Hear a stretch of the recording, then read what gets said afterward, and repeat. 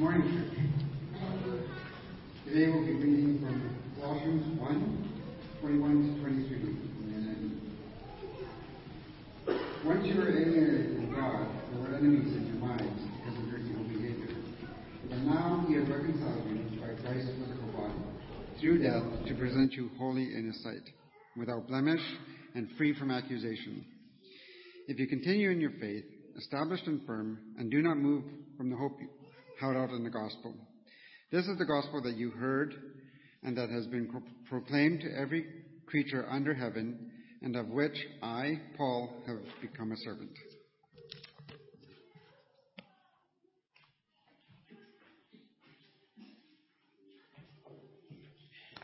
Hey, good morning, everyone.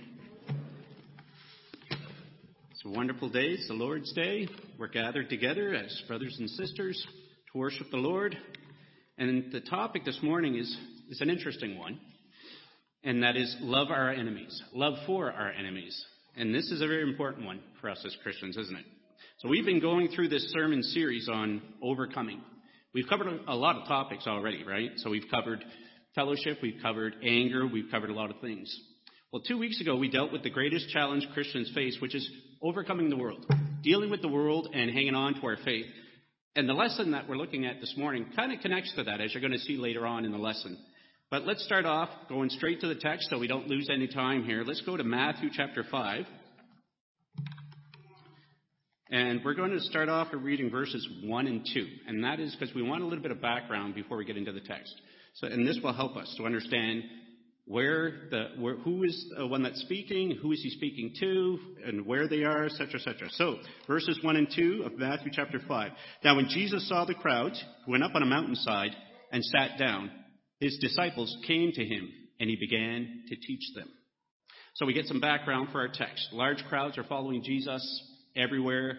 So he goes up on the mountainside, he sits down, he's looking down at the crowd. He's sitting in a position that everyone was below him. Now, back in the first century, rabbis would sit in a seating position, and everybody would sit at his feet as he taught. And that's the scene that we get here, that he's sitting there. His disciples come to him, they sit at his feet, and the rest of the people are below them on the lower part of the mountain. And he begins to teach. He begins to teach the crowd. He starts off with the Beatitudes. Then he moves on to various teachings from there. But more specifically, teachings that he's correcting. He's correcting the Lord's word, which rabbinic teaching has been added to it. Pharisees and teachers of the law adding their own thoughts to God's word. And as we're going to see, take a look. You'll see, starting off with verses 21, 27, 31, 33, 38, and 43. On all of those 6 verses, Jesus starts off by saying, you have heard that it was said. So he says, this is what you've heard, but this is what I'm going to tell you God's word really says. You have heard that it was said. So he's correcting here. He took Old Testament teachings and corrected them, that the Pharisees and the teachers of the law added to. And he also got to the heart of the matter on some of these issues, as we're going to see in just a second. Let me give you one example. In Matthew chapter 5, verse 21, Jesus quoted the Old Testament, specifically Exodus chapter 20, verse 13. Take a look at Matthew chapter 5, verse 21. And this is what Jesus says. You have heard that it was said to the people long ago, you shall not murder, and anyone who murders will be subject to judgment. So here's the thing. Exodus chapter 20, verse 13 says, do not murder. Point blank. Stops right there. That's all it says. Do not murder. But notice what Jesus says. You have heard that it was said, you shall not murder, and anyone who murders will be subject to judgment. So he's correcting that. That's something that was added. It's not part of the word of God. And so he's correcting that. And so, do not murder. Thou shalt not kill, according to the King James Version. The Pharisees and teachers of law added something here. And Jesus is saying, no. It just says, do not kill. Whoever commits murder shall be liable to the court, as the New American Standard Bible says.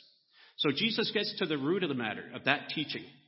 And he talks about it. Notice what he continues to say. He says, but I tell you that anyone who is angry with a brother or sister will be subject to judgment. So he gets to the heart of the matter. He says, look, it's about what's in your heart. If you're at the point where you're hateful and you're angry, you're subject to judgment. You've already started that process. You've already started the process of thinking about wanting to kill your brother. So he's talking about the kind of anger that can lead someone to want to kill a person. Well, here's the thing. The King James Version adds a detail to help us get a bigger picture. Notice what the King James Version says. It says, "But I say unto you that whosoever is angry with his brother without a cause shall be in danger of judgment." So picture somebody who's angry at somebody and doesn't have a reason to be. Just hateful and angry. I don't like you. I don't like the look of you. That's the kind of person he's talking about here. That's the picture of hatred that we're getting here.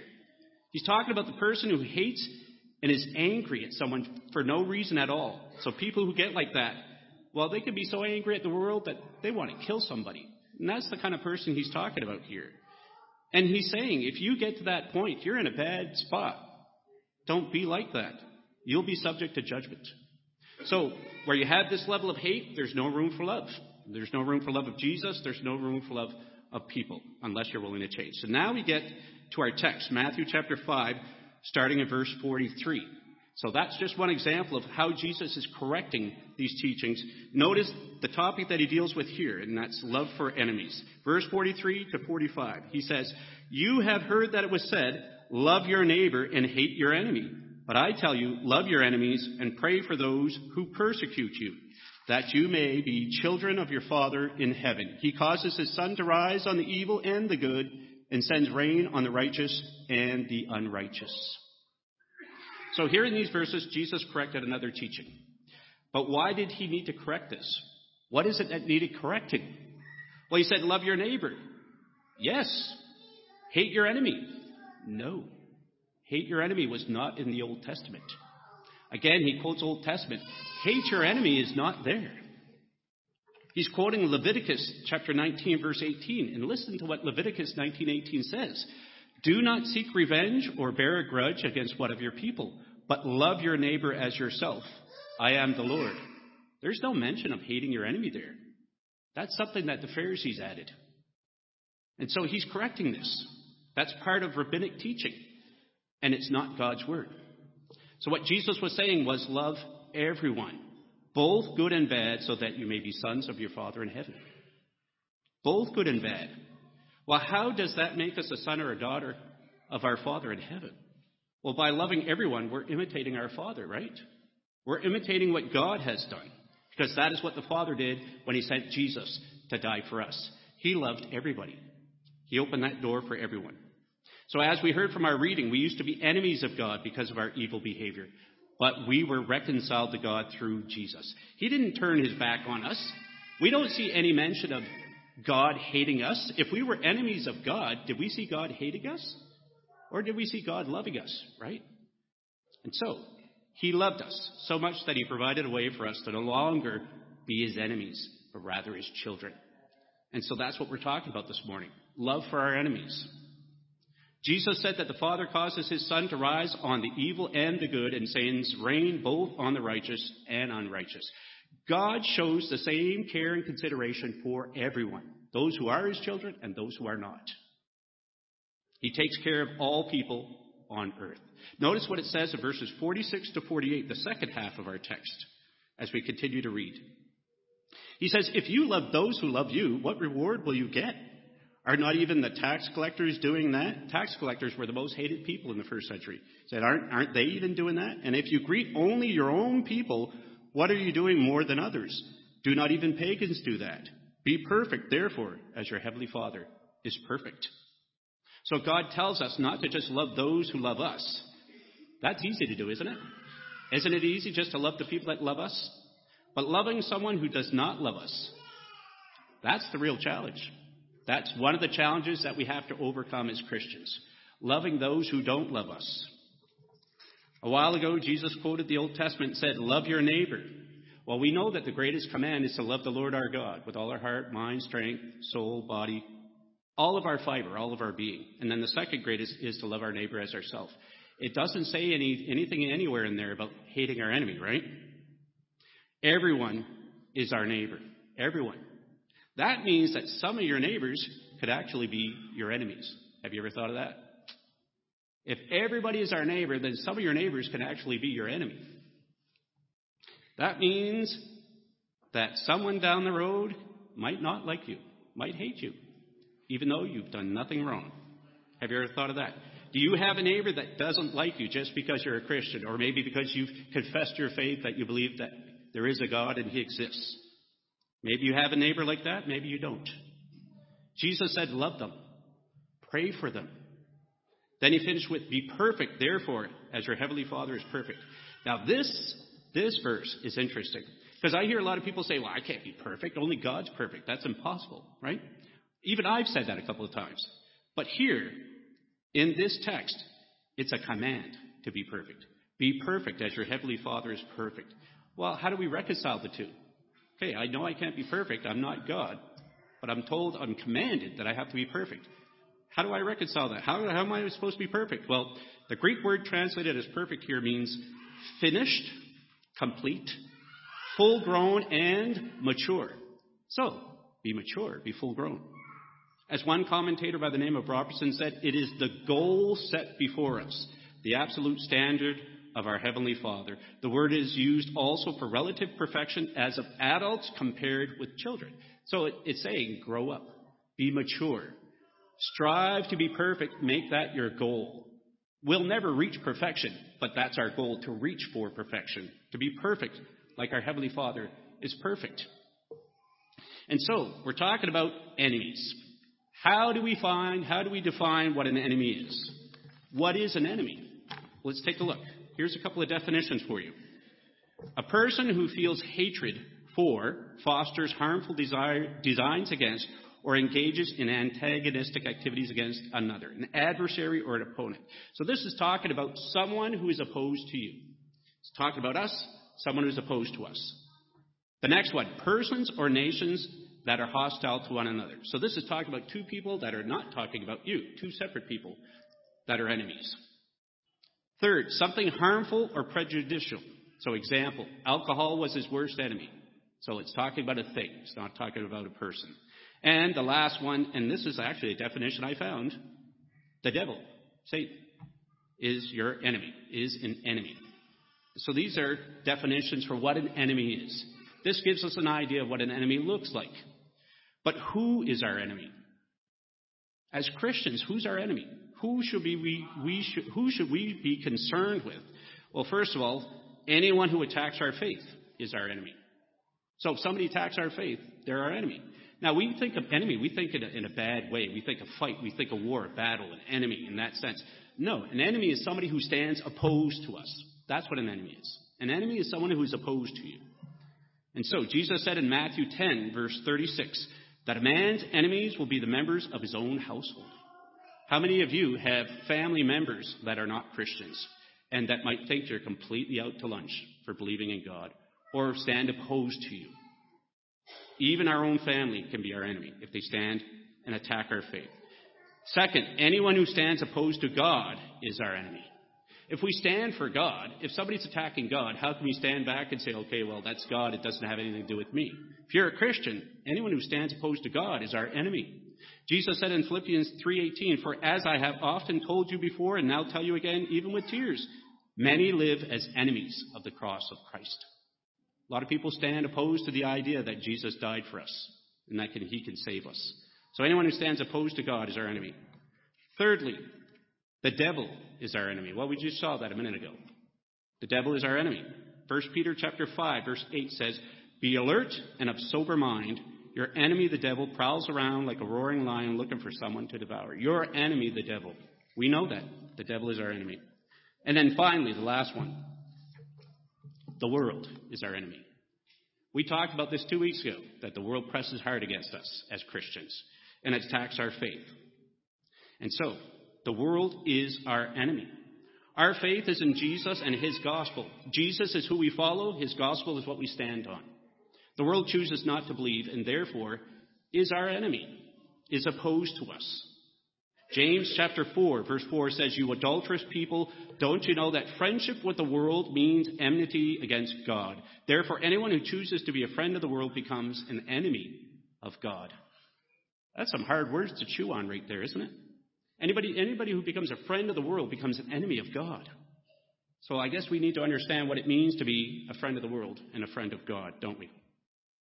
I read this story, or actually it's more of a joke, and I just want to tell this. How many of us have enemies? We all have enemies, don't we? Well, I read this on the internet, and I thought it was interesting. A preacher asks a congregation who has a lot of enemies. And so a lot of the members, their hands go up. He says, okay, how many among you have a few enemies? So a few hands go up. And then he says, how many of you have no enemies? Looks around, not a single hand up.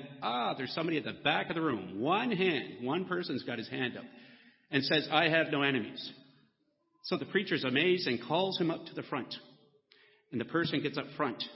And he said, tell me, how did you achieve that you have no enemies? You must be a great Christian. He says, well, I'll tell you. He says, I'm 98 years old and I have no enemies because all my enemies died. So obviously he outlived his enemies. So he's very fortunate, right? His situation a little different. But we all have enemies. We all have enemies, whether we want to admit it or not. We might not know that we have enemies. There are people that talk behind our back and we don't know that they do. We all have enemies. So how do we love someone who is our enemy? As a Christian, how do we get to that point? How do we love someone who is our enemy? Someone who hates us, someone who attacks our faith. How do we love people when we don't feel like loving them? How do we do that? To love our enemies doesn't mean that we're going to suddenly become their friends. That's not what it means. Most of our enemies we won't win over. They won't become our friends. Loving our enemies doesn't mean that they'll necessarily stop treating us badly either. That's going to probably still happen. Loving them is something we are to do regardless of how they treat us. It's what we're supposed to do. I found this article on the internet, and I thought it was really good, answering the question, why should we love our enemies? And I thought this was pretty good, so I want to read this. There are two main reasons why Christians should love their enemies and do good to them. One is that it reveals something of the way God is. God is merciful. He makes his sun rise on the evil and on the good, and sends rain on the just and on the unjust. Matthew 5:45. We just read that in our text. And in Psalm 103:10, he does not deal with us according to our sins, nor repay us according to our iniquities.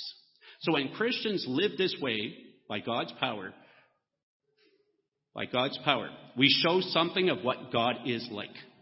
The second reason is that the hearts of Christians are satisfied with God and are not driven by the craving for revenge or self-exaltation, not money, not earthly security.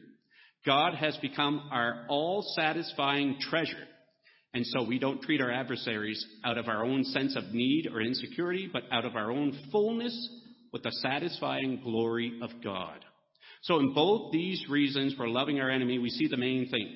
God is shown to be who he really is as a merciful God and as gloriously all-satisfying. And the ultimate reason for being merciful is to glorify God. So the ultimate reason why we love our enemies and show mercy is to glorify God, to give him the glory. We want our love by God's mercy to make God look great in the eyes of man. So let me say that again. We want our love by God's mercy to make God look great in the eyes of man. So we love our enemies to glorify God. It's not about us. It's not about us. We do it to please God. We do it to bring glory to God and praise his name. And so we read in Romans chapter 12, verse 14, bless those who persecute you. Bless and do not curse. And in Romans 12:21, do not be overcome by evil, but overcome evil with good. So it's the attitude of the heart that we should have. And Luke chapter 6, verse 35 says, but love your enemies, do good to them, and lend to them without expecting to get anything back. Then your reward will be great, and you will be children of the Most High, because he is kind to the ungrateful and the wicked. He's kind to the ungrateful and the wicked. We need to be the kind of people who might be good to those who are ungrateful and wicked. Because that's the way God treated us, right?